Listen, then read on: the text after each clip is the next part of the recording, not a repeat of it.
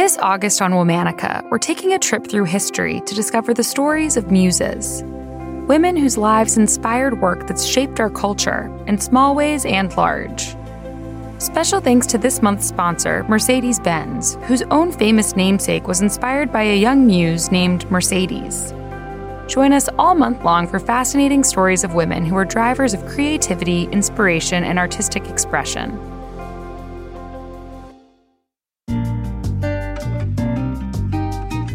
Hello. From Wonder Media Network, I'm Jenny Kaplan, and this is Womanica. This month, we're talking about Muses, women who were drivers of creativity and inspiration. Today, we're talking about the woman who's known as art's greatest supermodel. She's famously immortalized in paintings as Shakespeare's Viola and Ophelia. But she was also an artist and poet in her own right. Meet Elizabeth Siddal. Elizabeth, or Lizzie, was born in London in 1829. She was the oldest of 6 children. Lizzie's father owned a cutlery business, and the family was well off. But after he spent years in a failed property dispute, the family lost most of its fortune. Despite her family's unexpected fall in society, Lizzie still learned the manners and customs of the upper class. There's no record that Lizzie attended school, but she developed a love for poetry at a young age after stumbling upon a poem by Alfred Tennyson. When Lizzie was 20 years old, she found work at a hat shop in central London. In her free time, she worked on her drawing skills. It's unclear exactly how they met, but in 1849, Lizzie was asked to model for the painter Walter Deverell. At the time, modeling wasn't seen as a reputable career, but Lizzie's job at the hat shop meant long hours in unpleasant conditions, and her health was suffering. Lizzie's mother reluctantly agreed to let her work with Deverell. In her first modeling job for Deverell, Lizzie appears as Viola from Shakespeare's Twelfth Night. Deverell was part of the Pre-Raphaelite Brotherhood, a group of artists dedicated to realism in their work. Delighted with his new model, he quickly introduced Lizzie to his friends. He announced, "You fellows can't tell what a stupendously beautiful creature I've found. She's like a queen, magnificently tall." Lizzie was an unusual choice for a muse. Modern viewers might see her willowy frame and long auburn hair as classically beautiful.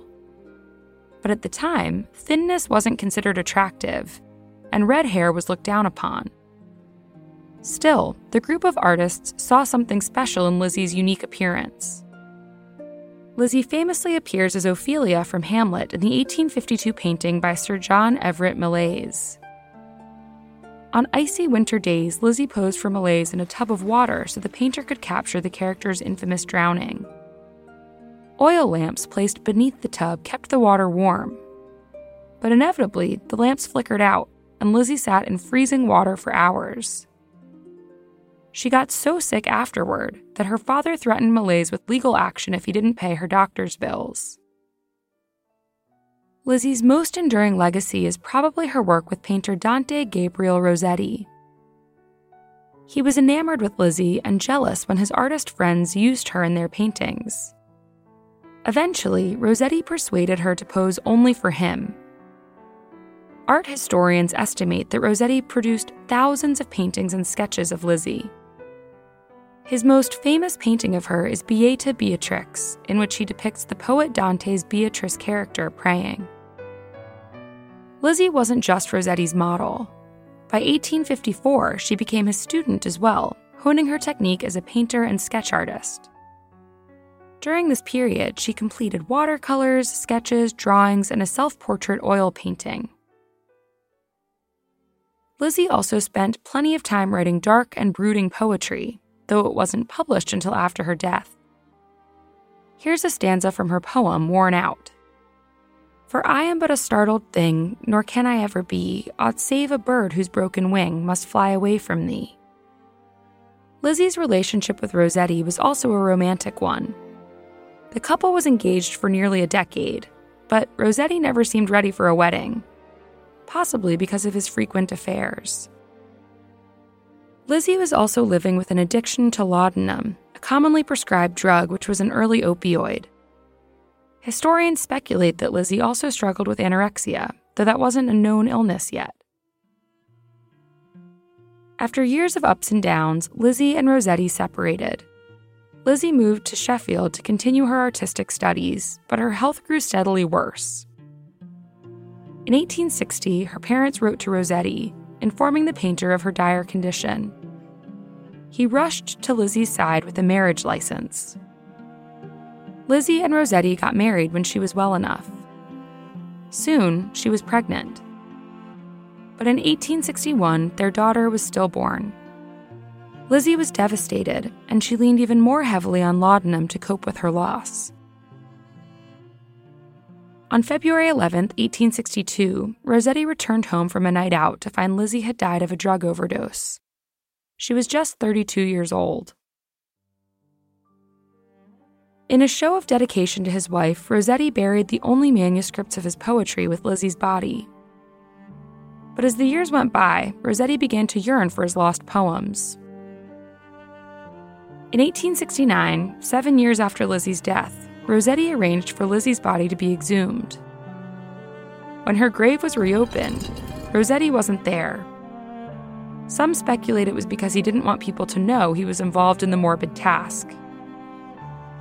It happened in the dead of night, with a bonfire providing enough light for the workers to dig by. Rossetti's friend, Charles Augustus Howell, later swore that when they opened her coffin, he saw a perfectly preserved Lizzie. She was still youthful with no sign of decay. In fact, he said, her silky hair had continued to grow until it filled the coffin. Of course, this story is impossible, and Charles was known to be a liar and manipulator. Regardless, the legend transformed Lizzie into a Gothic cult figure in the years after her death. To this day, some people are certain that Lizzie remains undead.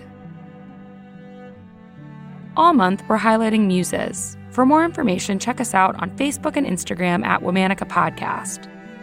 Special thanks to Liz Kaplan, my favorite sister and co-creator. Talk to you tomorrow.